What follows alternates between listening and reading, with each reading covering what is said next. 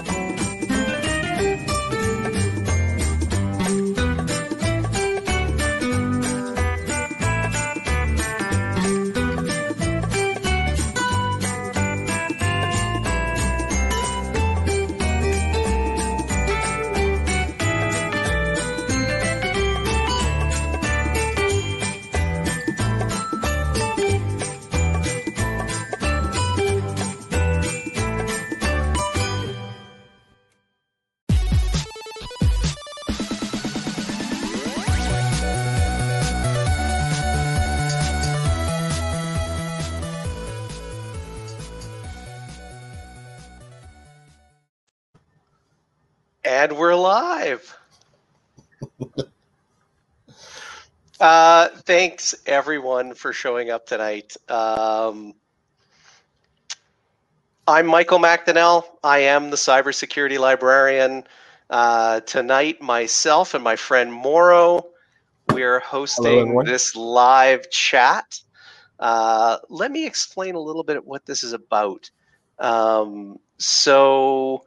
For many years, many of you have joined us at many a social occasion. We've all had very interesting conversations. And starting about a month ago with COVID, Mauro and I and another fellow who will be here, Warren LaFontaine, we all started doing a weekly chat, and we had great conversations. And Mauro said we should do a podcast. All of our friends are really interesting, and we don't talk about the normal stuff. And we had so many topics. And every week, more people joined our chat. And we thought, you know what? Let's take this to the next level. And we're going to do this as a live stream, and we can include many, many more people. I have no idea how many people are going to show up. Maybe none. Maybe a whole bunch. Worst case scenario, it's the same great conversation. We're going to add a little bit of structure to it. Mauro and I are going to be here through the whole chat, hosting it and facilitating the discussion. And what we're going to do is bring on a couple people at a time to talk about their careers and their career paths. A bunch of you haven't been part of our chats this month, but we think you've got great, interesting career stories, and we've been curious about them. And so we put you on the invite list and said, we've got to ask those people. Mauro and I, in fact, have many ideas, and pretty much at this point have committed. We're going to continue to do these until they get boring. To us. They can get boring to you and you don't have to attend. So let me just start. Mauro, I've told my version of why we're here. Why do you think we're here? Yes. So as Michael had described, we had these weekly chats, and we came up with some really great ideas. If you want to call them, actually, what my high school teacher used to call pearls of wisdom. And I felt that it would be really beneficial if we shared some of our ideas. And for at least the first segment here, we felt that, for us being in IT for this long, and it's been great, and IT has given so much to us that we felt we wanted to give back something, especially to those younger generations, kids that are graduating from high school or some sort of post-secondary post-secondary schooling. And we felt sometimes it's a daunting task. I think that once you graduate, you kind of wade through the noise to try and figure out how you get into the industry. So we felt that if we could somehow get people that are already in the industry and can talk about their experiences, maybe glean some information from them, they could help those people as they try and navigate towards a career in IT. Whether, and maybe some of you are already in the IT industry and you just don't know. Oh, my apologies. My camera just went out, but I'll try and get this started again. Anyways, I'm just going to keep talking. But the feeling was that, if we can somehow help you, whether you're in IT or not, even further your career and advance it, that would be beneficial. So again, something that's hopefully going to help people, and at the same time, it's a project for us, doing this live stream. So a little bit of fun, a little bit of giving back to the industry that's been so gracious to us. So, Michael. All right. So the theme we've got for this week actually carries on from a great conversation we had last week, where we started talking about how we got into IT or cybersecurity and the crazy paths we took. And that led us to coming up with a whole bunch of other people we wanted to talk to. But there's also a timeliness to this, because right now there's a lot of people out there looking for work. So it's not just about career paths. It's about, how do you find the job you want? How did you find the job you got? What unexpected turns did you take? What advice do you have? And those are all the kinds of things we're interested in. And what we're going to do as we bring you on one by one is we're going to ask you a simple question. What path did you take to get to where you are in your career? Start at the beginning and tell us. And if your career is super interesting, we'll just cut you off. All right. So let's see. Who do we have and we don't have? Warren LaFontaine is not in the room. You know what? We're going to start with my friend Lisa. Lisa, you don't know this yet, but last week I talked extensively about you, giving you many, many thanks for being the person who created the monster that I am in doing so many talks and courses, because of when you were a grad student, you got me started in this whole thing. So people have already gotten some tidbits about your career, but I think we want to hear the whole story. So I'm bringing you on. Oh, Lisa, you're muted. Thanks for making me go first. I appreciate that. Well, thanks for coming on board. Definitely appreciate you volunteering your time and joining us, and giving us some insight into your career in IT. So, maybe we'll just start it in this fashion. As Michael said, we have a series of, I guess, questions to kind of guide you in your conversation. Okay. And I think the first one we really are curious about is how you got started in IT, and was it how did you get to where you are today? I guess, right? So it was a very long, windy path, and it's funny, people ask me why IT, and basically I'm just good at making computers do what they want to do, what I want them to do. Has sort of been how I thought about it. They always came easy to me, and it goes way back to to high school, right? And it was just one of those things that I sort of puttered around and happened to be good at. I did an undergrad degree in applied mathematics at Waterloo, and Waterloo is known for its co-op program, and my jobs were just always basically, what we would call now systems administration jobs, except I didn't know that at the time, right? I just kept computers running and did whatever I needed to do. And so I had a bunch of work as an undergraduate student with computers. My first job out of university, I kept computers running for an organization in Alberta. And moving to IT or into the security side of things, it was just, I looked after PCs, therefore I looked after viruses and making sure that people didn't get them. And, as things morphed into an internet environment, I started having to take on to some of that concern too. I ended up at the Alberta legislature as my second job after university. And that's when I really sort of formally became responsible for tech, for the security side as well, largely just because I did Windows and I did a little bit of Unix, and that's what they hired me for. And our machines connected to the internet were the Windows servers. And it just kind of evolved from there. I think my time at the legislature is when I met Michael, even though I didn't meet him in person. We had to talk to do some of the library, connect up our library server so that he could do the, what were we doing? Just the TAL online library systems to search the legislature library. Yeah. It was a long time ago.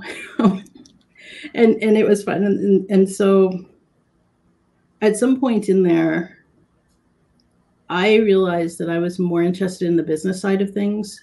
There was a lot for me to still learn on the tech side. I did the SANS certifications back in the day when I still had them. I had a fairly low number. I think I did the beta test on the GSEC. So I did some technical work. I spent some time in the technical world, but I really felt more like I was driving policy because I knew the technical reasons why you shouldn't do things. And I thought that was kind of the wrong way to run security in a business environment. And I decided that I needed to learn how to talk business language.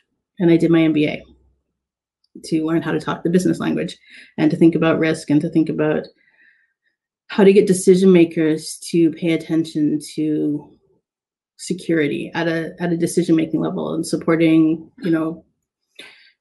secure coding, supporting the secure development, supporting whatever other needs are needed sort of for secure infrastructure design. And I continued to do technical work. I moved on to the Alberta SuperNet project with public libraries and building on there. And I also met somebody who I always say is a really dangerous person, because they introduced me to a more dangerous person who said you should do your PhD. And so I did my PhD at U of A. And my research, I like to focus still on the decision-making and funding and how to be more secure online. And so my thesis was, and then that was the point at which I gave up on industry, or I left industry. I didn't really give up on it. I left it, and I became an academic officially. And I've been working as a professor now, assistant professor, for the last, 7 years, 8. I don't know. It's starting to blur. Spent 5 years in Maryland in a business school teaching information systems and security. And now I'm at the University of California. And again, I teach security wherever I can, and working on some new projects that also sort of go into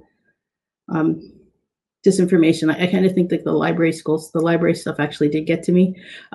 So information and disinformation and hate and harassment and privacy are sort of playing more of a role in what I do, and less technical security stuff is, I'm leaving that to the computer scientists these days. I don't know, does that help? Is that what you wanted? Yeah, absolutely. So I guess just kind of building off of that, more or less curious, what does IT mean to you? What does a career in IT mean to you? I mean, you're still involved. I know you're an academic, but maybe I should give you some background on that question. I had this conversation with Michael as well, and I said, for myself, being in IT, I know IT is not just a job for me. It's almost of a lifestyle. I know it sounds pretty sad, but it isn't. I'm very passionate about technology, and I love technology. It's a part of my life. So I guess I'm just trying to figure out whether that's something that you feel the same as well, or do you have a way to kind of separate, your life with technology, and how does that work for you? I guess I would say that I do largely separate my life from technology. I don't feel like I still identify as being in IT and in tech and whatnot, but I think I feel that I do less of the technical, and my technical skills have really gotten rusty. I say that, and then I, run into some sort of major troubleshooting issue, and I realize that I'm still completely good at all of this, right? The basics remain the same. Fine. I don't know what the most recent, whatever is, but I understand the basic skills. I can do it. Right? What's a sysadmin? You're always a sysadmin. So, I mean, fundamentally, that's just how it works, right? So, but I don't see that's not, and it's kind of why I left what I was doing on the technical side, was because there was a lot of room for me to grow. There's still a lot of things for me to learn and to do better, but it didn't appeal to me. That wasn't where I wanted to be. I actually am I find that sort of the policy and the thinking about the human use of technology. So getting to that different interface about how do we use technology? How does it impact our work lives, our societies, whatever, that became more interesting to me than knowing how to keep systems running.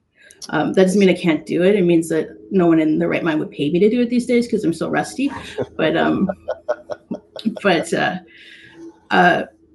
that just wasn't what appealed to me anymore. So we have a really great follow-on question from someone in the YouTube audience. And Calgary Penny asks, did you ever get to learn to apply your mathematics degree in your career? And I know the answer is yes, because we've had so many conversations years ago about MATLAB and R and so many other things. And when you were doing your MBA, they made you do every discipline, including the highly quantitative disciplines. Yeah, those were easy though at the MBA level because they're all applied. Did I use my math? Yes, but I don't know. Some of the things they taught me, I've completely forgotten. Some of the things I've used again as I move into my PhD and as I do my research, and I really rely on them again. But in my day-to-day jobs, not so much. But that said, the logic, the reasoning, the structured thinking, absolutely, I still use. But Mathematica does all of my calculus for me. I don't try and do that in my head anymore. Okay. How's your Python coming along? Oh, you know what? I have a grad student now. He can do it. Okay. I mean, it sounds like we would love to have you back again, right, for a different topic. But I guess just to kind of, I don't want to say wrap it up, but just to kind of clean it up a bit. So for those in the audience that are, looking for a job in IT or looking to advance their careers in IT, what 2 pieces of advice would you give them? Oh, you're terrible. I would say a lot of it depends on exactly what you're trying to do. Okay. But there are so many ways to sort of get involved and work on your technical skills, whether that's, finding hackathons to work in, finding other people to build little apps. And I'm terrible. I don't know how to do this stuff anymore.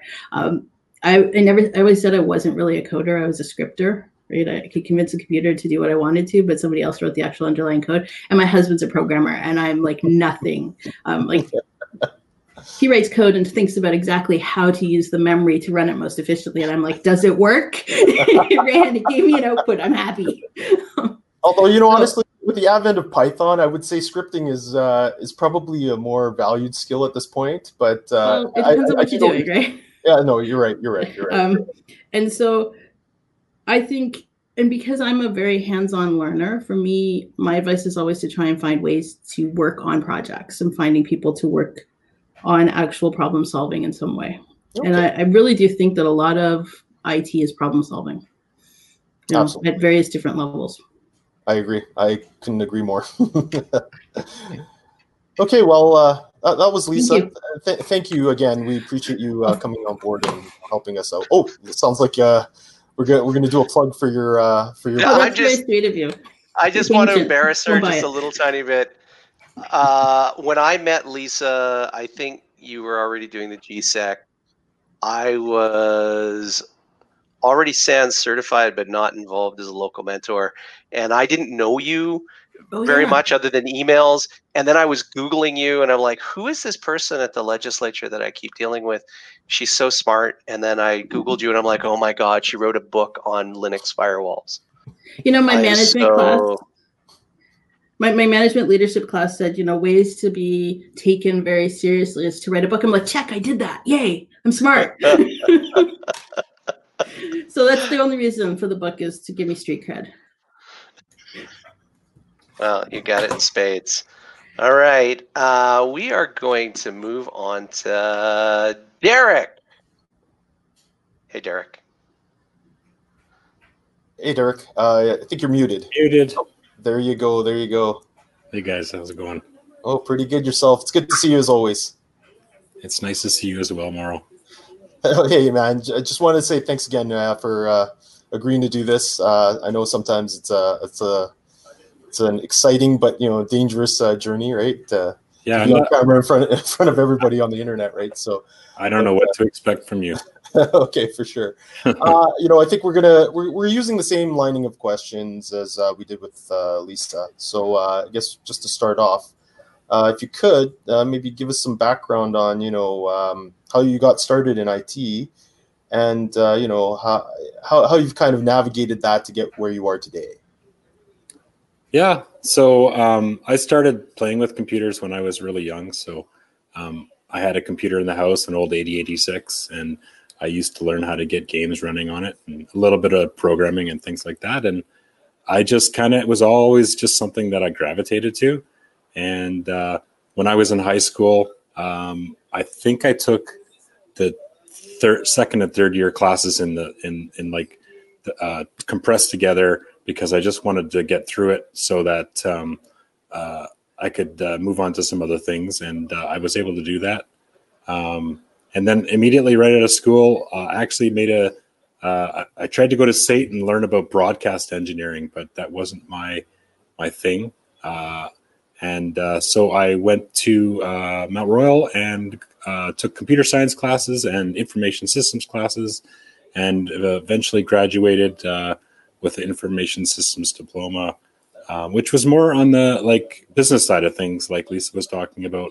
It wasn't hardcore programming, although I did learn the languages at the time, which were really old COBOL and Pascal and C, and even assembly. They were teaching that stuff. So it was a different time, but I got into a job really pretty quick out of that, doing service desk and looking after a bunch of people at a coal company. I was there for a few years and then moved on to some other interesting things over the years. Worked at a few oil and gas kind of companies, precision drilling, and a few other ones. I've always, on the security side of things, kind of been interested in it. I haven't done that for 100% of what my career. My career's kind of been as a generalist. So I do a lot of different things, and I'm pretty good at some of them. And I could learn more on others, of course, but the most important thing is that I have a really broad base that I built up, and that's just what I enjoyed doing. I always liked knowing about everything from the user all the way up to, the executive kind of level stuff. That really helped me along and helped me build an IT department at an oil and gas company. And then now I'm looking to maybe change things up a little bit and go back into some of the technical work that I actually really like. All the time I was I was a manager, I was also doing technical work, firewall work, intrusion detection prevention, SIM work. So I just didn't get to do it the whole time, but I would love to look into doing more of that stuff. And this type of show that we're doing is really going to help get people out there to get encouraged about what they can do in security. Not everybody, has to be focused entirely on security. You can maybe do a little bit of everything, but I think security is very important to IT, and it's still not taken probably as seriously as it should, but I think we're hopefully getting there. Yeah, I know for sure. I mean, especially I got a story to tell about, to follow up on this, just to interrupt you there, Mauro. So you mentioned you were Precision. So I met you after that, but I had done some work for them. And, I went to these guys that were working there and I said, you guys, you have great security practices. This is I do not see this level of maturity among sysadmins. And I'm like, where did you learn this? Did you go on training? Did someone tell you to do this? Do you have a book? And they're like, well, no. It was like that when we got hired here, and we just kept doing it. And then I went and I started working with you on lots of security projects, and I saw the same practices, and I asked you the same question. And you're like, well, we're just trying to follow the right advice. This is the right thing, right? You're just so matter of fact and unassuming. And then I'm like, did you used to work at Precision? And it was you and Vaughn. Yeah, were the guys that had built those practices. That is always impressed me. Thanks. Anyways, Mauro, sorry to interrupt you. No. I was just saying, I think security certainly is coming to the forefront. It's definitely exciting times. Somewhat unfortunate because you see, people absolutely exploiting the situation, such as with COVID and the lockdown, right? So you see it in the news all the time. Anyways, going back to topic. So I guess, what does IT mean for you? I mean, you're still doing sysadmin, and it sounds like you very much enjoy it, and you kind of want to go back into doing more of that rather than, I guess sticking with some, management, which, I'll admit I'm of the same mindset. I don't enjoy paperwork or managing per se. I really enjoy being hands-on as well. So I guess, what does IT mean to you? And then, it sounds like you got in and you were going to do broadcasting. So it doesn't sound like necessarily IT was the initial idea coming out of high school, but eventually you found your way somewhere, in post-secondary. Yeah. And that's where you gravitated towards. So. Yeah. Lots of people have more trouble finding their thing that attracts them to what's going on. And it's taken me a long time to find what I really like doing. And there was a number of years in the past where I really loved what I was doing because I was doing so many things for so many different people and working on so many projects that it just fueled me. But unfortunately, you can't do that forever. So I'm looking to get to IT. To me means being just giving advice to people about the proper way to use things if you can at all. So not making it a negative experience, but trying to make it positive. So, I had to work on my wife for 4 years to go and get a password management program. Now that's my wife. So you can imagine a stranger. How do you sell something like that to a stranger? But it's something that I think we need to work on is more of the how do you say it? The promotion of these secure methods that even some companies to this day aren't following, such as banks. My bank doesn't have two-factor authentication. The password limitation is 8 characters. So to me, that's a broken system. We have to start teaching these things earlier on because even when I'm still doing my sysadmin stuff, I just heard the other day that somebody walked into an environment that was in Azure, default passwords.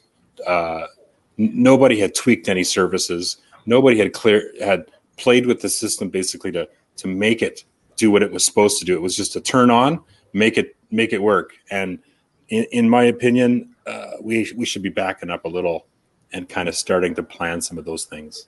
Yeah, no, I agree. So it's not just about enabling the ability, but also, enabling the person and making them educated so that they understand and are aware of the risks, right? So right, yeah, I agree. So we have a question from Penny. Was there a pivotal moment or factor in your youth that you now think contributed to your passion for your work? I think the one thing that happened to me in high school was that I got to go see my dad's work, which was Husky Energy back in the day, Husky Oil. And I got to see their data center, which was on a floor. And this was back in like 92, I think. So it was all, like reel tape and like all this really cool stuff. And when you go in and look at that stuff, my eyes just went, wow. And that again changed when I went to Precision Drilling, and they had like 2 rows of racks full with gear and 2 huge air conditioners in this massive room. So to me, it was almost about this infrastructure. And that's what I really have been working on, is infrastructure and just making all that stuff work. That is kind of going away now with, Azure and all the cloud-based technologies. It's still there. People just don't really know it's there, but it's really cool. You're right. It's a shift, right? But I mean, it's still in the background, right? So it's still all there. Exactly. Yeah. Okay. So I guess the last question, right? So the same question I gave Lisa. If you were to give 2 pieces of advice to the audience, for those people that are looking to either get into IT or progress in IT, what would those 2 pieces of advice be? First of all, you need to have, I think, some sort of interest in something. So but it doesn't have to be like technical. It can be business. Like Lisa was talking about policy. It can be any of those things, but the passion for that piece of it, and then if you tie it into IT, that's the first kind of thing I would say. Second thing I would say is, learn from someone if you can latch onto somebody. And I know some people don't like latching. I don't. I've been struggling these last few months trying to, do things that it's kind of out of my comfort zone. But in doing that, you find people that are really interesting and can really teach you a lot.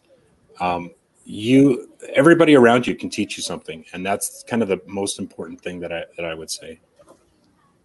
Okay. Yeah. No, I would tend to agree. Sorry, my camera went out again. But no, I tend to agree. Actually, I was actually thinking about that as possibly a future topic. Is it safe to say that we're probably agreeing to say that it was maybe mentorship? Mentorship can be a great kickstart or an accelerator for those that are looking to, I guess, up their game or get into the IT industry, correct? Well, and it's somebody that you can kind of follow a few of their leads, because when I was in, high school, there was some good people in high school and there were some bad people in high school. Sure. And you kind of got to gravitate to what you're comfortable with. But those mentors, like people that do their PhDs and have a ton of experience as well, those people are, they could get paid, and they should get paid way more money than they get right now, because they are helping everybody. I agree. Yeah, no, it's interesting. I mean, I think mentorship is something that's, maybe overlooked, especially in Western society. I know that, so my background, my parents are Japanese, and I know that in Japan, for example, there are certain industries where, without mentorship, you're just not going to go anywhere. You're not going to even get in. A great example of that is actually sushi chefs. To actually be a world-class sushi chef, you actually have to beg a sushi master to take you on. Yeah, as an apprentice. and you're working for basically like 4 or 5 years without pay. I mean, yeah, you'll have, you know, a roof over your head. The master will obviously teach you the skills you need to learn to move ahead. But yeah, no, I feel that mentorship is actually quite an important asset if you can get it right. So yeah, no, yeah. Thank you for that pearl of wisdom. I agree 100%. So yeah, I really wish, if that's the one thing I could have done earlier on, is find and attach to one or more people and just get that community together and move forward like that. For sure. Okay, well, that's it. Oh, sorry. Go ahead, Michael. Literally one of the reasons why I wanted to do this and a lot of the other activities that I'm hoping we'll do is in my own career, the opportunities for mentorship were missing. And I looked at other professions, and there's a healthy tradition of mentorship. And at a certain point, I stopped thinking, well, you know, you kind of got to stop expecting to find a mentor, and you got to be one to other people. You can't just keep waiting around. And as unprepared as I was for that, I just thought, okay, well, start looking around at all of your coworkers, and is there anything you could do to make them a little better at their job today? Because if you do that, you make somebody a little better at what they do today, and they do it. There's a feedback loop, and before you know it, we're all actually getting a lot better. Yes. It's peer mentorship. I didn't realize there was a word called peer mentorship when I was doing that. And then one day I'm like, yeah, that is so good. I nailed it. Because I just actually was talking with my wife, and she's sitting on her computer working remotely, and she has her Windows side by side on Windows 10, and because I showed her how to do that. Now I said, make a message on how you did that and how I taught you, and send it to all your staff and say, tip of the day, here, guy. And she immediately got, hey, that's so freaking awesome, because now they've doubled their productivity at home almost from the click. Yeah, I mean, you know what I mean. Oh, for certain. Okay. Okay, so we've gone through two people. Thanks, I guys. just want to make a little pause, okay. just to go to the audience and say, do you have any questions right now? We'll take anything to come up, any feedback, and then we'll move on to a couple more folks. I'm just going to pause awkwardly here. Oh, there's a whole lot of private chats amongst our behind the scenes guests, people waiting in the green room. Yeah, I've been reading it offline, so okay. It's quite I have a very difficult job tonight, which is running the studio. And I don't know how to do that because, unlike Derek, I never had ambitions to go into broadcast until this weekend. But you're enjoying it, so hey, you know, you must be doing something right. Anyways, thanks, Derek. I mean, we appreciate it. Guys. We hope you show up for one of our future live streams. So I'll be there. So I'm gonna keep Derek in here in the on air. Okay. Yeah, just keep it rolling. So it's you and I hosting as we bring in other people. I haven't kept Lisa on because she's stepping aside at the moment right now. She's listening but doing other stuff. Okay. So next, how about Ryan? Hey guys. Hey Ryan. How's it going? Pretty good. Yourself? It's good to see you. My kids are playing Minecraft. I've got pizza for them, so I've got a few minutes. Oh, nice. Okay, well then, let's get started, and hopefully you can intrigue us with your tales of how you started in IT and how you ended up where you are today. It's a colorful story that I will try and condense for you. Okay. So I'm on the high end of the millennial cusp.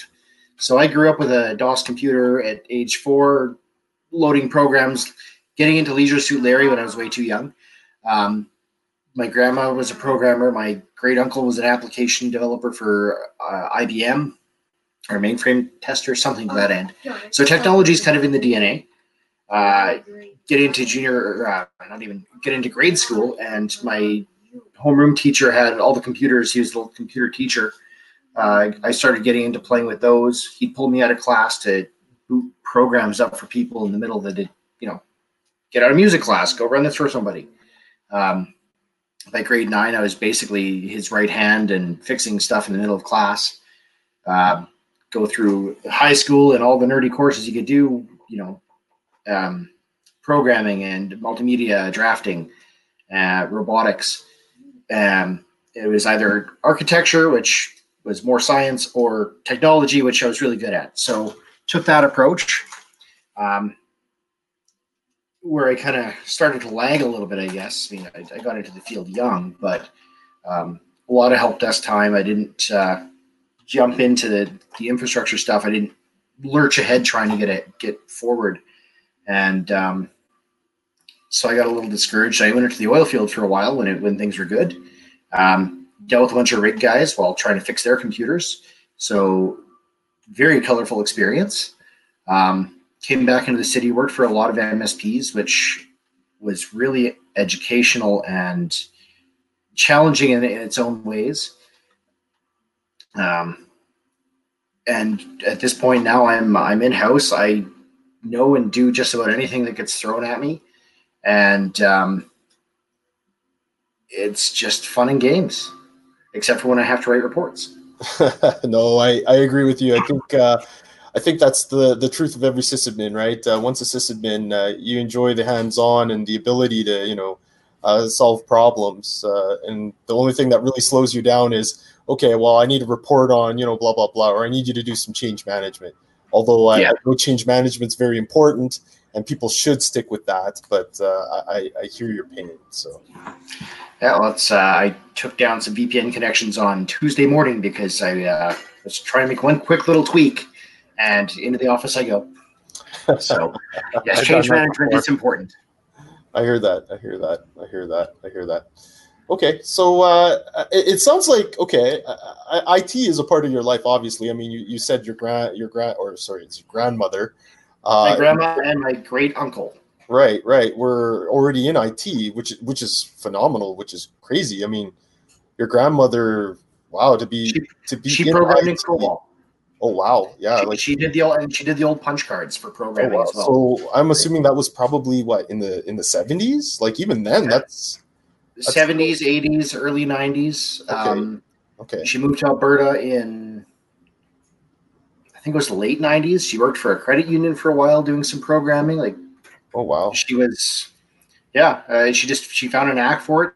And despite the era of the time, I mean, a woman in technology in a new field, exactly. But she didn't like doing whatever was the trend of the day, accounting. She found a knack with programming, and so she went with it, and she did very well. That's amazing. Yeah. That's an amazing story.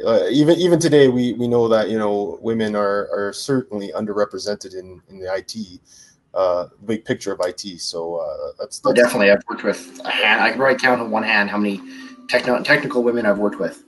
Okay, yeah, no, I think I'm probably in the same boat, right? So, so what does IT mean to you today? And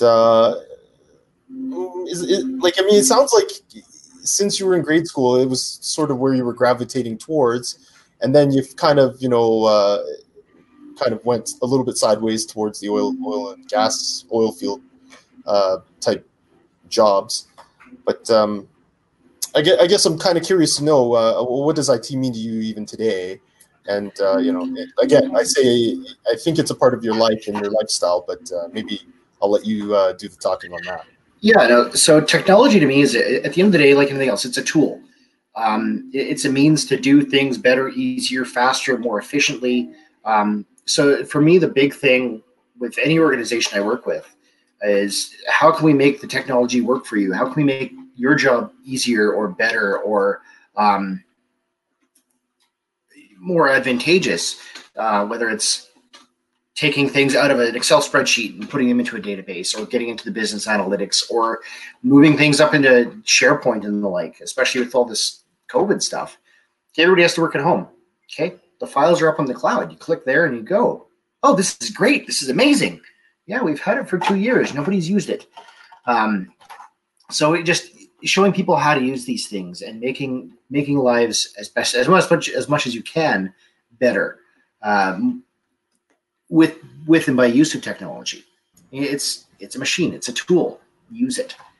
So many people get stuck in the old methods, the old systems, and it's an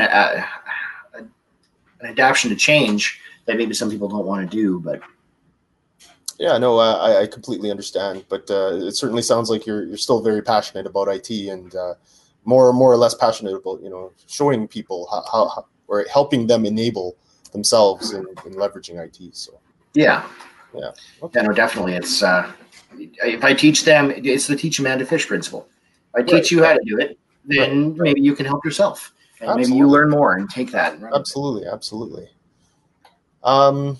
We have an irreverent question from Nathan.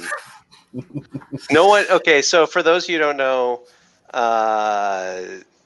Nathan is a veritable font of knowledge on ancient video games, and so he asks, Leisure Suit Larry or Quest for Glory? Leisure Suit Larry. I'm going to tend to agree with Leisure Suit Larry myself. Leisure Suit Larry and the Land of the Lounge Lizards, I believe it is the full title. The original, 88 Sierra game. Aren't you too young to even know that? Again, I figured out what all the answers to the questions were because it asked you a series of adult auditing questions. And Nice. It looked no different than King's Quest. I didn't know what I was doing. Yeah. Just don't ask it. Just don't tell the cabbie to go home. Yeah, that makes sense. That makes complete sense. Well, I'm Quest for Glory, and that's only because Nathan got me to play it. So. There you go. You always there's always got to be one guy in the crowd. Right? Okay, so just let me show you this. This is the audience. Nice. So there's a consensus. There's a consensus. All right. Right on. Okay, well, Ryan. So last question here. 2 pieces of advice, if you could give it to people, what would they be? Soft skills are invaluable in any field. Virtually these days, you're hired for your hard skills, but you're kept for your soft skills. Being able to talk to people, not to chew their ears off. If somebody just wants to know, okay, it's fixed, great. Tell them to leave them alone. If they want to know what happened, explain it. Explain it in a way they understand. Getting into, a VPN tunnel is blah, blah, blah. VPN tunnel is like a long network cable. A, B. There you go. Oh, okay. So soft skills and being able to communicate with people is very important. And don't be afraid to play with things. I once had a boss walk up, hey, have you ever worked with Juniper? No, but I'll give it a go. And just don't be afraid to play, to check things out, whether or not it's relevant ever. What you may find and discover plays somewhere else down the road. You start to see all these things tie together. Systems are fundamentally the same. They just look and act a little differently. Windows, Mac, Linux, Cisco, Brocade. Yep. I couldn't agree more. I was going to say the same thing, right? I think being IT folks, we are innately curious. So, when given to task, at least those people I find that are the most successful, given the task, they'll take it, right? And they'll learn it inside out to the point where it's okay. Now you need to explain it to someone, and sure enough, it's like, okay, now you're the expert, right? And I don't know how many times I've told my current boss, it's like he calls me the expert. And I'm like, no, I'm not the expert. I just barely touched the surface of this thing. And then the next thing you know, it's like he's telling me, okay, well, push up on it even more because we need someone that's an expert on our team, right? So I find that a lot of cases it's just thrust on me, even though I don't volunteer. But I never back up either, right? So I can't agree more. I think that's a great. Everyone even once. Yeah, it's the nature of MSP too. Is you know it enough to get it running and keep it running, but optimizations and really getting into it never happens. So you just kind of like Derek, you become a generalist because it's the nature of the game. Oh, absolutely. Okay, well, thank you. I mean, again, thanks for volunteering to do this. We definitely appreciate your insights and your story as well. So, and again, props to your grandma. Like seriously, I think that's like so cool. I'm like, wow, your grandma was a programmer. Yeah, that's so awesome. Yeah. That's Yeah, I amazing, mean, right? So yeah, Lisa, there's the. Go ahead. Lisa points out that originally women programming was considered women's work. Debugging was literally removing bugs out of physical systems, and programming was considered women's work because it was just calculations. And the notion that we in society today we get this horrible phrase thrown around: math is hard, and it's often thrown in the face of a woman. But back then it was like, the women will do the math. We've got drinking to do. It's proven time and again too, because the original coding for the first moon landing was done by a woman, and it was almost as tall as she was, wasn't it? No, you're absolutely right. Women have definitely been very important in that forefront. Mathematics, coding, right? Photography in World War II. Yeah, absolutely.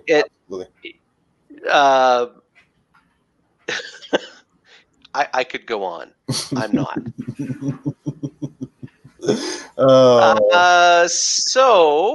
Thank you, Ryan. Thank you, Derek. I am going to bring on next Neil. Hopefully Neil's ready. Neil's always ready. And simultaneously, I'm actually going to bring in Alec, but we're going to talk to Neil first. You guys know each other because you both worked at. I'm not going to tell where anyone works. That's up to you. But you guys know each other, and I know you guys separately from you guys knowing each other, which I think is completely cool because you know what? I didn't even clue in when I invited you. I didn't until Neil, when you said Alec, like, oh, right. Okay. Well, let's get started. So, funny story about Neil. So I've met Neil before. It was actually, I want to say probably close to around 5 or 6 years ago. We were sitting at a Checkpoint conference in Calgary, and we were just chatting, and I think we were sharing the love of these potato chips from Death Rain. And we were talking about, oh yeah, it just has so much flavor and so much kick. And we're like, oh, where did you find it last? So I haven't seen Neil since then, actually. We connected on LinkedIn, and I think we exchanged a few messages back then. But since then, I lost track of where you went. So it's certainly a pleasure to see you again. And thank you for agreeing to do this. So anyways, we'll kick this off and say, okay, so how did you get started in IT, and how did you kind of end up where you are today? Well, I feel like the token old guy on this call, because I got started in IT a very long time ago, and I got to think about it. I think it really, what I would go back is I grew up on a farm, and that farm was a long way from anywhere. My dad used to say, we were so far in the sticks, the sun would set east of us, right? My closest friend was like 10 miles away, but I got given a computer when I was 6 years old, so it all started there. From there, I would say this will probably date me, but I used to get regular copies of Rainbow magazine and enter in the assembly code out of the back pages of that every month. And it would pretty much take you a month to debug that and get something useful. And then there was no internet. I lived on a farm, so we had 3 channels of TV. And you'd wait for the next month's issue to come out with the missing page of code or whatever you needed to do to get that program running, and then start on the new one. During that era, John Draper was a very famous hacker. Everybody would know him as Captain Crunch. And I would read about him because newspapers and and encyclopedias were the key ways of getting information at the time. And lo and behold, I got into the very first school in our school division that had a computer science lab. That was probably the worst thing that they could have done, because within 3 weeks, I had them locked out and was holding the administration keys for ransom, and subsequently got threatened with being expelled from high school. So, I started my hacking career very early.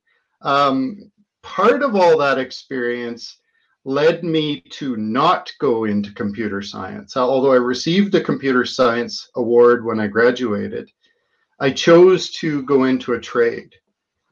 So I went into construction and project management, and had an 8-year career doing project management, moving through many different industries, and finally ran into a guy that was doing tower work. And that was a really interesting looking job. I asked him what he needed for credentials to do it. And he said, well, you need to be a radio engineer. I thought, okay, well, radio engineer, that doesn't really sound fun. I went to the local community college, and they were just starting a class in network engineering. And I said, well, what's this about? They gave me a bit of an idea, and they said, but you're too late.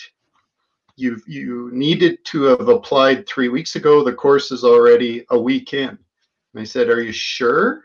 Because I think I can catch up. So they allowed me to self-study, catch up. And I ended up graduating from that class, top of my class. That kind of put me right into the .com boom.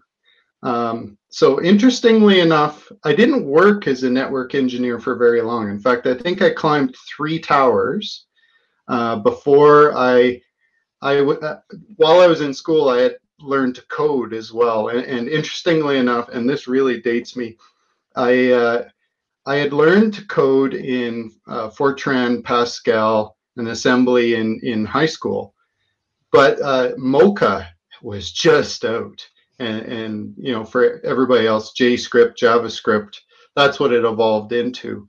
I found I was good at this, and it was really marketable in that .com boom. And with that, and with graduating out of this technical school with the honors, I got a job where I started to work in a head office for a big company, and then lo and behold got to work to move their data center to Calgary, and then moved head office to Calgary, and then subsequently expanded their network across Canada and into the US. So that's where I started. Okay, so that's a very interesting story, and thank you for sharing. Kind of curious though, like how have you gotten to where you are now? Now I think you are a director at an organization, director of IT, I believe. No, actually, believe it or not, so I guess I would say how I got to where I am is by being a nonconformist. Okay. I generally don't follow the rules. Okay. Alec can probably attest to that. Although I generally find myself in roles where I hold people to rules. But so I would say I ran a company for a while, worked with lots of small, medium business.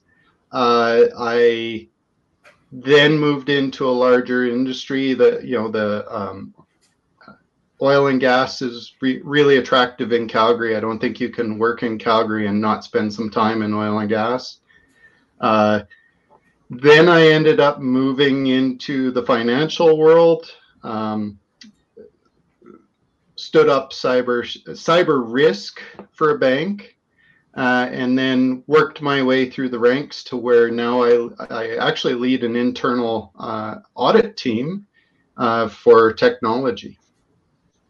Oh wow, that's amazing. So I want to jump in with one little thing that I know about your career. That really impressed me. In fact, it was one of the reasons I thought, oh, I gotta include you in the conversation. So when I first met you, you were an IT manager. You had your CISSP already. Most of your day-to-day concerns were IT related, but you were security minded. But what was really interesting is adding on to that, you had sort of set a goal in your career. And you said, you know what, I'm going to be, I can't remember if you thought it was CIO or CTO. And you went through a lot of steps to make that happen. And please forgive me, but I'll be honest. I thought, yeah, this guy's going to be a CIO of a smaller, medium-sized organization. And then literally a couple years go by and you made it happen. Like, had a vision for yourself, you had a goal, and you took a lot of steps. And it blows my mind. Tell us about that. I don't know that there's much to tell there. I had to erase my whiteboard before I started, but generally I find if you set yourself goals, which is what I do every week, is go to the whiteboard, set the goals, and then try to work towards them and mow them down. That's that old project manager coming in, right? The first career, you never get away from that. You start asking, everything gets prioritized around the goal. You know, what are you doing to move towards the goal? Next week, evaluate, is the goal still valid? And then just keep moving. So there really isn't much to it other than prioritization and realizing that if you're barking up the wrong tree, you need to do something different. And then another thing that I have to mention, because one of my mentors right now came out with just the greatest thing that I find I've always done, but it's so simple. It's called Gishido, and you can Google it. It's the art of getting your crap done, and if you really want to know how I got there, that's how I got there. Cool. Very cool. Very cool. So, okay. So, I guess moving along here, what does having a job or a career in IT mean to you? And I mean, it sounds like that's not necessarily where you were going to go, although you were definitely inclined in IT. But I guess what drives you to stay in IT? Like, well, why? What does IT mean to you? I don't think you can avoid IT. IT is everything now, and for the jobs where it isn't classified as IT, they just haven't realized it yet. If you look at the proliferation of technology into everything, you look at the fact that everybody spends minimum an hour on this every day. What's your screen time? I'll ask you guys that. What's your screen time? Oh yeah, no. I mean, I'm an SE, right, for a cybersecurity company, so I'm the worst person to ask that question. I probably, the better question is how much time do I not spend on my phone? In which case, it's like, yeah, maybe other than the 8 hours I try to get in at sleep, probably like maybe 10 hours if I'm lucky in a given day that I don't spend on my phone. So, but if 16 hours a day, 16, yeah, it's a lot, right? I think it's interesting when you look, and I haven't been in this as long as some of my mentors, but I'm probably been in this longer than anybody else on the call. And I think the most neat thing about IT and technology is how it all started off where there was a small amount of us technologists that were supporting everybody and really doing, that hard back-end work, be it system administration, programming, infrastructure. And now that has all come to the end user. everybody is doing some portion of that themselves. Even most people are learning to code, whether they know they're doing it or not, right? So I find that to be one of the most interesting things about technology. And why would I leave this now? You know, I've been in it so long, I probably don't know anything else. And it is a perfect time to apply this. So Pascal would be very happy with you right now. I'm going to have to send this to him. Oh, wow. Okay, so I guess the last question that I've been asking everyone, if you could give two pieces of advice to someone that's trying to start off in IT or is in IT and looking to progress, what would those two pieces of advice be? Two pieces of advice. So number one, 2 years ago we were talking about VUCA, volatility, uncertainty, complexity. Embrace VUCA. Like COVID-19, we're in VUCA. Embrace that. Figure out how you leverage it. Use it to your advantage. A great thing right now is a lot of companies will be starting to consider whether they need their technical resources in an office or if they can work from home. What that's going to do for technical people is open up the marketplace way beyond where you live. So that's number one. So don't just look local, look all around the world right now for where can you work. I have a good friend that works in Israel right now for a local company. Yes, he keeps some very odd hours on both sides, but it works. The other piece of advice is don't follow the normal path. It used to be that to get into IT, you had to work help desk, you graduate through the ranks. Don't do that. I never worked on help desk, and I don't wish that on anybody that isn't geared that way.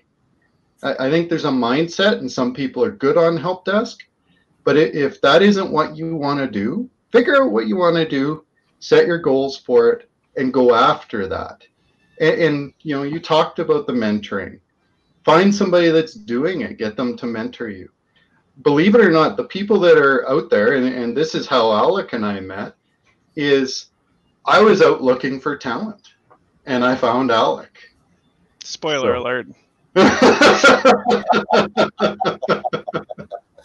No, actually, I couldn't agree more. Myself, later on I did, just subsequently because I needed to backfill a role. But I never started my career in IT on help desk. I've never, other than that little stint that I did again to backfill, but that was like after years of doing system administration, and they just needed someone to, do password resets. And I was like, okay, why not? I don't care. I can do that while I'm doing, other things on the side. So like there's me, I'm, configuring Cisco routers, but, in the spare, on the side, I was resetting passwords. But yeah, no, I tend to agree with you. I think if you have a strong skill set, but it's not even the skill set, it's a strong mentality. I think you put it right when you said, write down your goal, right? Write down the goal and then, use Geshido to obtain that goal, right? Find out what you need and then, focus on that goal and then just go after it, right? So I think that's very fundamental. So yeah, and be brave. I've definitely found myself in forums where I wonder, what the heck am I doing here? But chin up. Fake it till you make it. Play the game, and you wouldn't believe. Everybody's human. They're just looking for a different perspective. Offer that perspective, and try to mentor others around you as well. Like that peer mentoring, that is key. It's interesting because the topic of tonight was job searching. I've been very fortunate where I've never really found myself job searching, but I found the vast majority of jobs never came from an application. They came from a peer saying, hey, can I introduce you to so-and-so? Or, hey, did you know they're looking for somebody over here to do this? Absolutely. I agree. I could not agree more. I mean, I'm not going to steal this thunder. If no one makes the comment, maybe later on towards the end of the live stream, I'll make it. But yeah, no, I tend to agree with you. Getting out there and, talking to people is very crucial. So, Neil, thank you again. Appreciate your time and your valuable advice. And again, like everyone else, we hope we'll see you again in a future live stream. You bet. Well, I think that actually we're gonna run out of time to talk about a lot of things that we wanted to, especially around job hunting. I think that's next week. We're gonna have to just dedicate it to that. Absolutely. Because after a few things that Neil just said, I want to go on for half an hour. And I don't know. We can keep going. But anyways, okay. So I do have one thing I want to do, and this is the reason why I brought on Alec at the same time. Alec, you've worked with Neil. Before we start talking about you and your career, I want to ask you: do you have anything you want to ask Neil? Because that's why I brought Neil on it, because I knew some of his backstory, but I wanted to know more. Is there more you want to know about him? So that's a really good question.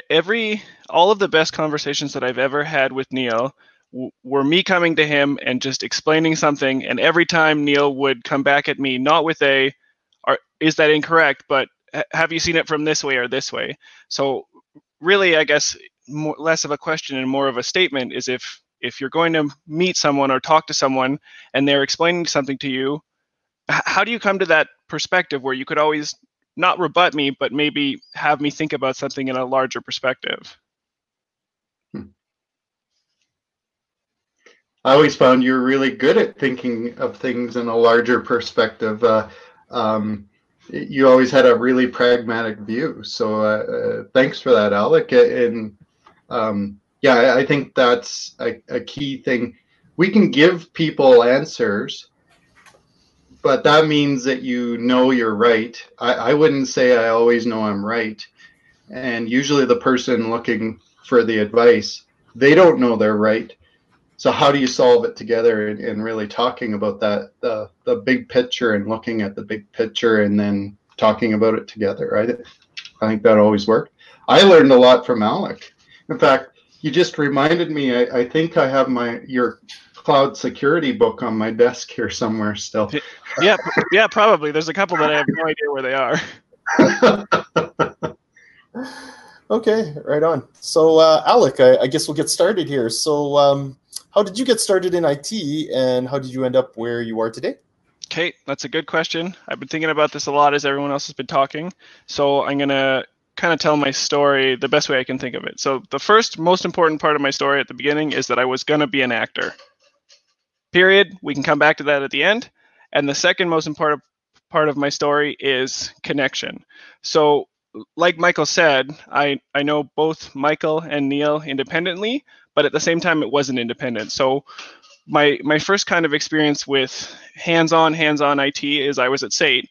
And in 2015, Michael came and gave a presentation to one of our classes because we had people come in from the industry. And he really sold the presentation for me on working in info cybersecurity. And then shortly after that, both Michael and Neil were at the capstone or the end of the year showcase. And Neil, I was talking to Neil because he had a blue ATB name tag, and I had previously worked at ATB as a teller. And he had asked me, do you know this kind of system? Do you think you could do it? We're looking for a student. You should apply. So my answers were, no, I don't know what it is. I can probably figure it out. I'm definitely going to apply. So from that point, I got in. I went through the interview process, same as everybody else does. And the reason I got hired, my boss at the time told me this, was to allude to something that Ryan said was, no, I don't know how it works, but I can definitely figure it out. And my old boss at the time is still a current friend of mine, and he said that was the thing that had set me apart from other people. It wasn't that I could do it, but it was that I was sure that I could do it. From there, I worked in a network security role, and then an operational information security role at a financial institution, and then I did product, sort of project management. That role is kind of hard to describe to other people. And while doing those things, I finished up my Bachelor of Management, because my thought process has always been, no matter what you're doing for a company, you're still part of the company. So you can be the best technical person there is, but you are still part of the business, so you need to understand the business.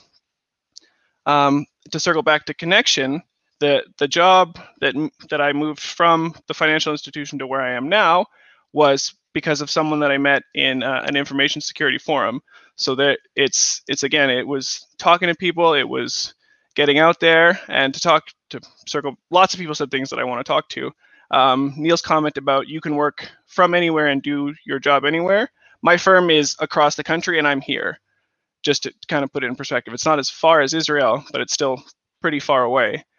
Trying to catch back up to myself here. And then what I'm doing at the same time as my current role is I actually just got accepted last week or the week before into the MBA program at Calgary, again for the same rationale of, if I'm going to be part of the business, or I guess in my current role consulting with people as a face of the business, you need to understand both what you're doing technically, which you can learn from work and from self-study, and then what you're doing from a business perspective as well. Okay, well that's pretty awesome. I'm glad to hear you're definitely progressing even further than where you are now. So that's amazing. Okay, with that then, what does IT mean to you? Both from a professional standpoint, but also a personal standpoint. Like, is IT an integral part of your life? I think for Neil it is. I mean, like you said, right?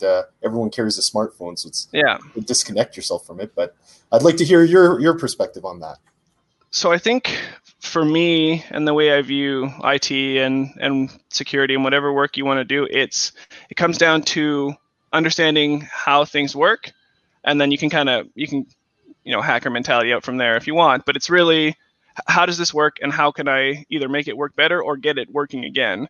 And I think the best kind of examples of things like that are more mundane things. Like, some people they look at computers and it's mind-boggling, but the thought process and the way you would kind of work through troubleshooting something technical is the same steps you're going to take if your dishwasher breaks and you take it apart, right? It's understanding what works and how, and then how can you use those systems to make the work that you do better and easier.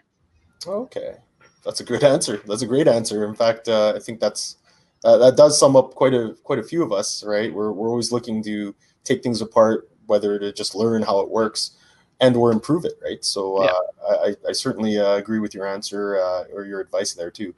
I guess with that, I think we kind of understand where you started, and it sounds like your journey really began with Michael there.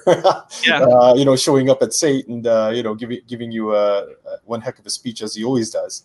With that though, so if you could give two pieces of advice to anyone that's trying to start out in IT, maybe even in cybersecurity, I haven't really asked that question. So what would you say were those two, I guess, pearls of wisdom? Okay, so the first one is it kind of feels like, the old proverb of any job is it's networking, it's talk to people, it's get out there, even small conversations like the one for me and Neil. My memory of it is the name tag. That name tag was that kind of connection that I saw there, and that's what I leaned into first. It's just it's people. No matter what job you do in any industry, it's always going to be people. And then my second piece of advice is kind of more generic. Excuse me. It's that it's okay not to be sure, right? You can know what you want to do to a degree, or you cannot know, and that's fine. You just need to kind of always be looking forward and making steps towards something. And I wish I could tell myself that, I don't know, when I was 18, because there are large periods of my life where I wasn't sure. And, you get kind of, when you're younger, you feel like you need to know by 22, your life needs to be locked in, but you don't. And maybe you start and you come in and cyber's the hot thing and that's what you want to do, and you get here and you're like, oh, like there's a lot of red tape, there's a lot of reports, I'm not hacking everything all the time and it's not for you. That's okay. It's okay to then change your mind. And I think that's my really important one. Okay, yeah, no, that's a good answer. I certainly like that perspective as well. Right, I think a lot of people, for example, enroll in post-secondary institutions, thinking that at the end of the tunnel they'll come up with a job. But what I really do tell people is, and it was even my experience. You go to university to learn what you want to do, not necessarily to learn what you're going to do. Right, so. It's an exploration, really, right? And I had 4 university majors before I ended up at SAIT. Okay. I was going to be an actor, and then I was going to be a sociologist, and then I was going to be something else, and then I was going to do something business related, which I guess I came back to. But it's that whole "it's okay not to know" thing, right? Like I wasn't sure, and I kept changing my mind as things didn't quite work for me. Yeah, and that's okay, right? I mean, you're just on a journey of discovery, trying to figure out what you want to do, right? What your passion is, right? So. Anyways, let me ask this: why the MBA? Why now? It's not So I could ask why not. Yeah, that's it. So why? that's a really good question, and the I guess the long-term reason for it is that it's always been kind of from an education perspective, the pinnacle of what I was working to. And if you had asked me that, and these are questions that Neil has asked me too, a few years ago, my answer was kind of muddled. But for me, the biggest reason why I want to do or to finish my MBA and to get the MBA is because I want to get into a leadership position where I can help people then push into the careers that they want. So the too long didn't read of my answer is I think this is a really good way for me to be able to help other people. Good answer. Give me 1 second. I want to, if Lisa's still here, I want to get her because I don't think anyone else in the call has an MBA. Are you there, Lisa? I am. Okay, yes, do you have... Okay, I remember all the good things and the really, really, really difficult things about your MBA. And you had a unique MBA.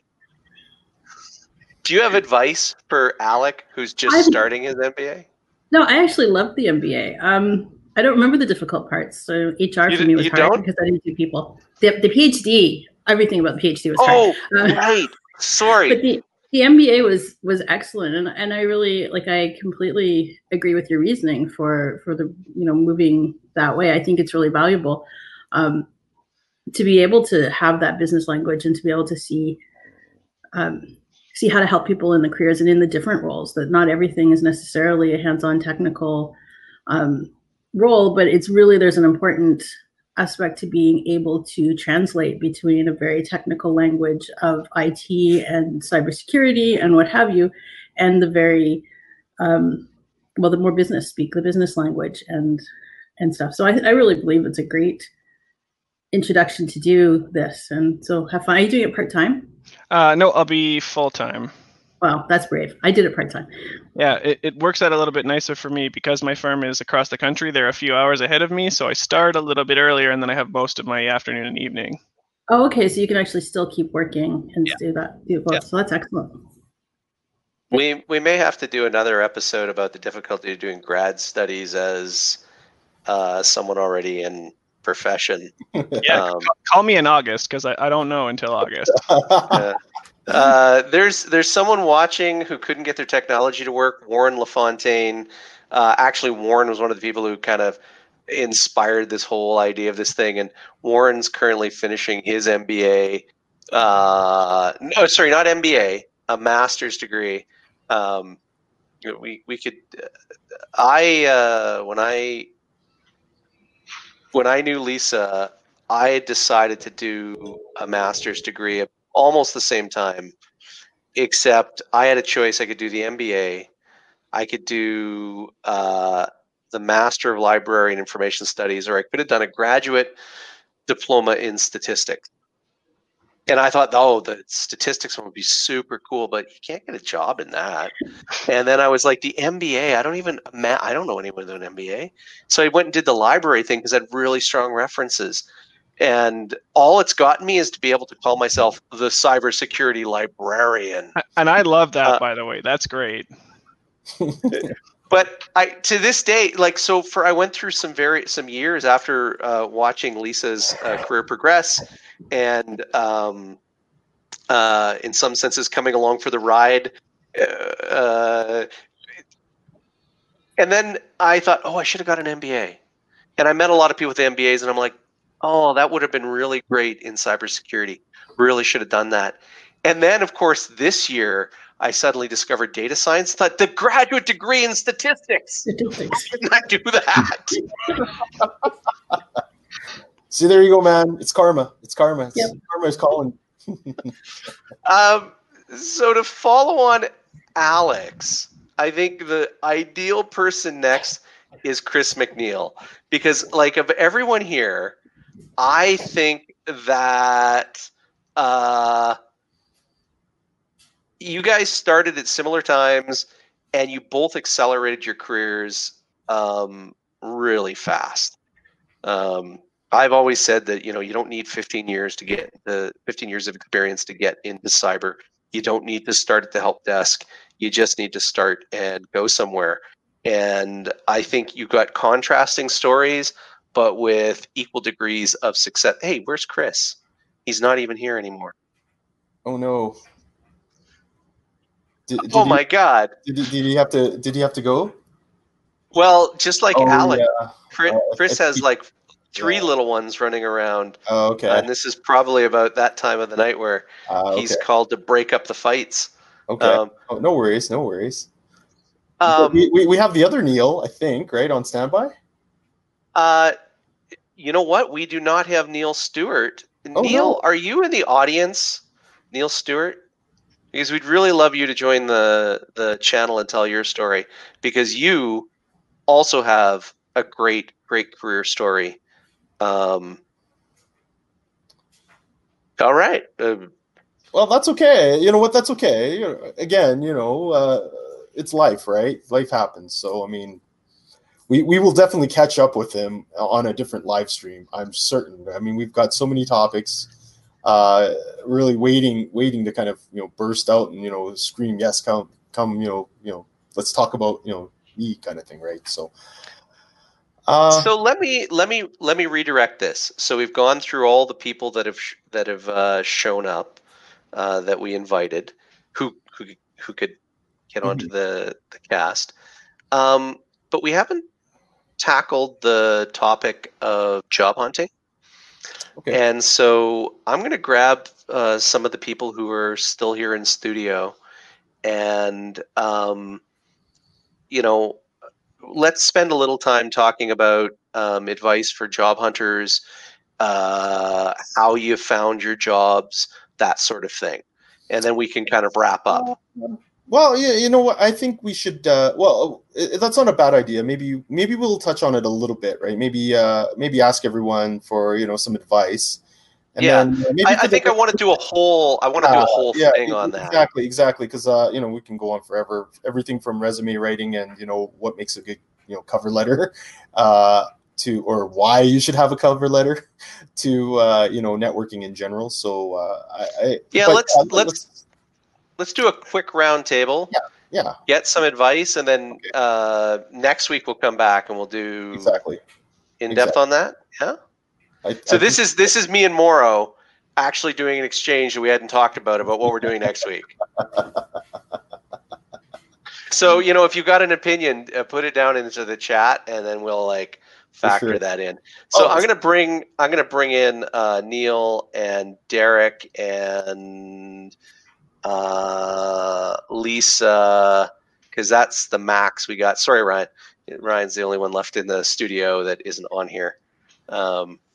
Ryan's probably better than me. Oh, really? I can help you find an academic job. Does anyone want one? Maybe. Okay, gents. So I guess what we're looking for is some advice when you're out there job hunting. So I guess on my screen here, I see Alec in the top right. So maybe we'll start with Alec. If you can just give, I guess a piece of advice for those that are job hunting right now. What would that be? Sorry, 1 second. Give me 1 second, please.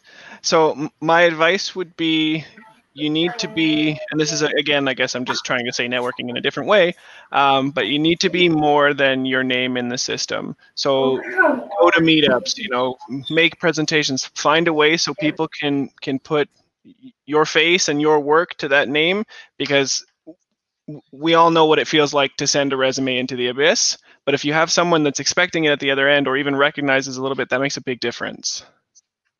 Okay, thank you. Great answer. So off to my right-hand bottom there is Derek. Derek, same question. If you could give some advice for job hunters out there, what would that be? Derek is a job hunter. I know Derek is a job hunter, but I also know he used to be a manager, so he's certainly got my hairdresser said her phone making resumes and finding those people that were looking for a job with him. Right? So you would have thought, and but she said that, things have changed dramatically out there. She said she feels like it's so I would say the number one advice I can give is stay positive. And it's tough right now with everything else that's going on in the world. Okay. But stay positive. There's something out there for everybody. And I think, I'm changing the way I'm applying even for jobs now. Instead of just setting them to every single thing that's coming out, because, everybody needs to get a job. Find the one that's like, it's the one that fits you to like the T. And then put a lot of effort into that. And, I think you can get some positive results out of it. I've seen a few things happen around that with me here in the last couple of weeks. And positivity, it's huge right now. I agree with you 100%. It's easy to kind of, fall into a slump and stay in the slump, right? And then next thing you know, you've been unemployed for a year, right? So it's very tough. And I've been there. Yeah, I hear you, and I have no doubts that you will find employment, and I have no doubts that you'll find the position that suits you. Yeah, and your passion, right? So yeah, and doing things like this really encourages me, and I'm sure others. Yeah. To continue doing this. I lost my period. Absolutely, and thanks again. Right. Thank you. Appreciate your advice. So I guess moving on, Neil. What would you say is critical for job hunters out there today? I can't say what it would be critical for job hunters, but when you finally land that interview, being yourself, being prepared, knowing about the company, about the industry, as much as you can research on the internet. If you can reach out to anybody in your network to get a bit of background about the company industry, and then be yourself and really show up to those interviews. Quite often by the time that I would interview people, we got down, everybody had the qualifications. It was really looking at who was going to show up to be their best every day. And you're looking at that interview as that, right? And when I say show up as your best every day, I don't mean suit and tie. I mean like your authentic self, right? Because that's what you want to see as a boss. You want to see that person. You want to see their work ethic. You want to see what makes them tick, I want to know. I want to know you have kids. I want to know if you don't have kids. I want to know if you love sailing. I want to know if you love rock climbing. I want to know if you love the Flames or that other team that's up north. So for sure. Cannot say the name. I know what you're saying. Be genuine. Be human, right? Because that's the best way you're going to find out if you fit into that culture, right? Because I think cultural fit is something that certainly gets overlooked when people are looking for that career, right? So And again, sometimes you just don't fit into an organization, and that's fine. But certainly an organization out there that you will fit into, right? So it's just a matter of staying positive and asking questions about how you're gonna fit in. Some of the best interviews I had got way past, can you do the job, to, people asking really good questions about how the organization works, what the intricacies of the job are, right? And getting into the meat of it. Yeah, no, for sure. Okay. I'm actually curious right now if any of the people that interviewed me last week are actually in the live stream.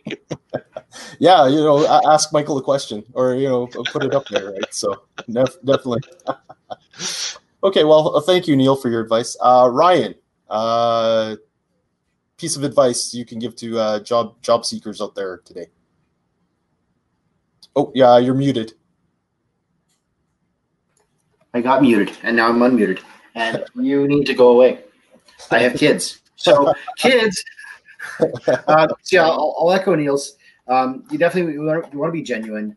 Don't be afraid to go for jobs that are a little above you in your skill sets, because somebody may be looking at an opportunity to say, you know what, he's got a lot of skills, we could train him up. Because some people don't want to have somebody come in with a bunch of preconceived notions. They want to work with somebody and massage them. Personality is a huge factor. I was actually involved in the interview process for one of our junior guys, and it came down to, we had people interviewed that were way overqualified. They had been managers and they wanted a tier 1 job. That's not going to be a long-term fit. Guys who want to learn, want to do things, are motivated. I won't go into too much detail on this part, but there's a book I'm reading that it focuses on what drives you. Why are you here? Why are you doing this? Because fundamentally, why is at the core of it goes beyond our I've lost it. Basically, it goes down to the emotions. It goes down to the gut instinct. You're right. Right. Well, what drives you, right? It's like, and your passion, right? And again, if you're passionate about something you do, you'll succeed, right? Bottom line. If you're applying because you want a paycheck and you want to come in from 9 to 5 and it's whatever, it's not going to be a good fit. If you're driven to, I want to learn, I want to do things, I want to get better, I'm excited about this, that really, really plays across in those interviews. Is there's a passion there and a drive that makes you far more appealing. I couldn't agree more. We have a couple interesting points from the audience here that I want to bring up that are just really timely. So Calgary's Penny, or Calgary Spenny, first says, hey, I think cultural fit matters less when there's remote workforce. And I think that's a really interesting point. So if you got remote people, maybe it's different than being the office. But Jared Richardson says, hey, look, company culture is keeping our team going right now while it's remote. And so I'm kind of interested in everyone's opinion here. I'm going to agree with Jared's point. Even though we're remote working or working remotely, we still organize things like virtual beers, right? Or like, even for us, we're still although we're not all working in the same company, we're all in the same industry, and we still figure out ways to get together. I know in my company, there are people that organize virtual happy hours, right, every Friday, and there's a reason why we do that. We actually enjoy each other's company, so we are a pretty tight-knit team, even though we don't necessarily work directly with each other, right? So again, I think Jared makes a pretty good point that work culture is certainly something that's helping us get over this hump, right? In terms of not being in the office and intimately close with your work colleagues every day. So, well, and to speak really metaphorically about it, your fingers are still part of your body, right? They might be an extension and at the extremities, but it's still part of the core that makes you who you are. So the business is just the same way. For sure.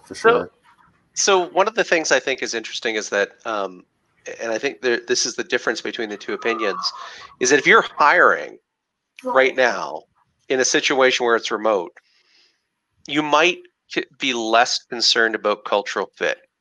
You're not going to have this person sitting elbow to elbow in a big long row of desks with somebody. You're not going to meet with them around the water cooler necessarily. You might be saying, well, it's a remote person. Do they have the right skills? And then we'll interact with them you can. And I don't know if that's a right or wrong attitude, but So maybe that's the way it is. You're remote, right? Yeah, so I can speak to this too. So and I guess that depends on what company you want to work for and what kind of work you want to do. Because like I said, my firm is all the way across the country, and during my interview process with them, not once did they check with me any of my technical skills. It was, will you fit as part of this group even though you're far away?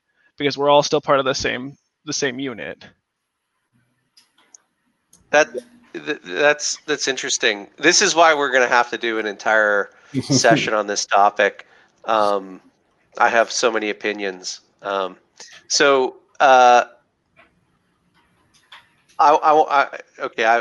been not stating my opinions this whole thing. I'm going to kind of to sort of continue wrapping up the session. So here's what many of you don't know. Some of you do know. I've been job hunting for months and months and months. And I am now, as of Monday, working in a remote job as well. And it's very interesting to me because a lot of the advice that everyone has given rings true. A lot of what Derek was saying about, Derek is just like me, hired more people than it applied for jobs, right? I've hired lots of people and never had to hire. Reflecting, most of the jobs I got because I knew somebody. Somebody said, "Oh my God, we'll hire you," and you know what? It's absolutely true. But it's not that you have to know somebody; it's that you just have to get yourself noticed. And there's lots and lots of ways to do that. I'm working on an article right now that I'm going to post on LinkedIn, which is about how we can help and support our friends when they're looking for work. And it doesn't matter, like right now, there's so many people out of work, so this is a really important thing. But in general, there's a lot of things that I've learned. Let me share one little thing here. This is the thing I'm working on to showcase Derek, and I'm copying. I'm totally copying. Oh my God, my hair's going the wrong way. Yeah, but it's COVID hair. It's totally okay. That's right. This is a COVID photo. You know, I think it plays really well. I think you don't have to know who's hiring you. You do have to be able to showcase yourself and get noticed. And so for months, I was looking for work, and it really started to play with my head because it was like screaming my resume into the void. I started to doubt myself in serious ways. And then another friend of mine who's not here, Martin, gave me some very straight advice. He said, just stop creating this drama in your head about what's going on because you have no feedback, and start taking actions. And as soon as I did, that advice hit me. I was like, what am I not doing that I could do? Well, I could reach out to my friends and ask for help. And there was a huge, huge problem. I couldn't ask people for help. I couldn't ask for recommendations or advice. And I did. And before you know it, in the space of 2 weeks, all of a sudden it went from my LinkedIn profile getting like 0 hits to getting 250 hits to getting no interviews, no one looking at me, no one calling me back, to all of a sudden in the space of 3 days, 5 interviews. All because of action I took, but just to ask for help. And then all of a sudden people saying, well, I know somebody. Let me help. Let me get you to get noticed.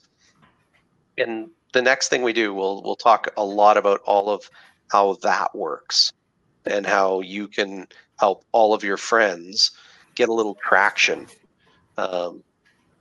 I'm That would be great, pretty Michael. sure there's some people in the audience who, like, right now they're going, yeah, let's go all night. I need to hear this. So Because a week ago, that would have been I was me. gonna say, yeah, we're gonna go down a rabbit hole. So I'm gonna finish at least my thought with this last thing. I find that especially millennials, for whatever reason, although they are a culture that's much more on the uptake for social media, for whatever reason, I find the millennials I speak to are not on LinkedIn, and I think that's a huge mistake.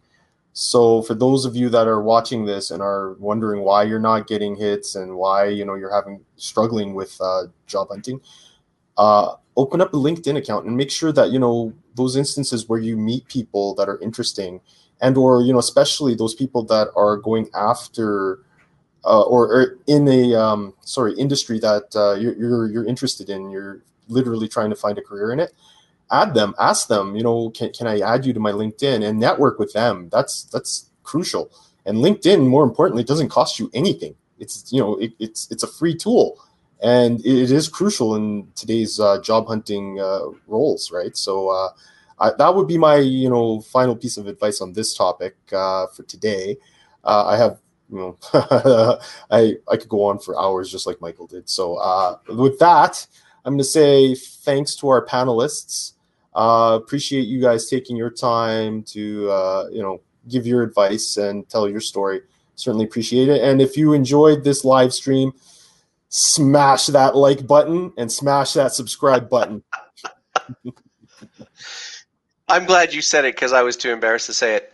I need 100 subscribers in order to get a URL at YouTube.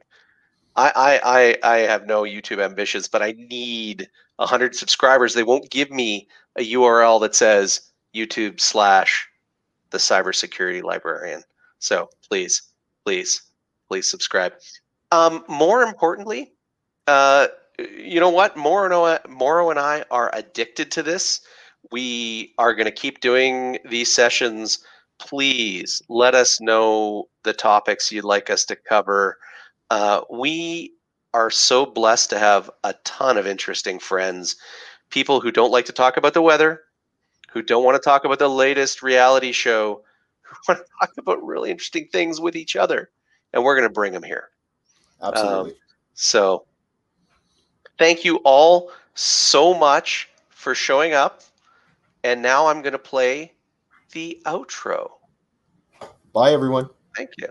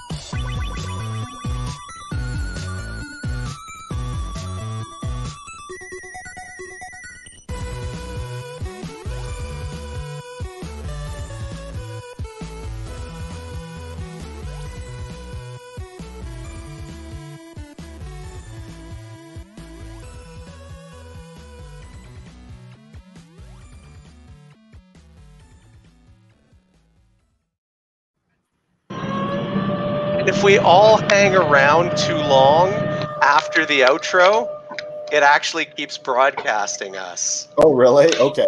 All right. So we should probably. This is the blooper reel now. All right. I'm gonna be on House Party if anyone wants to keep I was gonna chatting. say, yeah. Well, we'll see you on House Party. All right. Cheers, guys. See ya.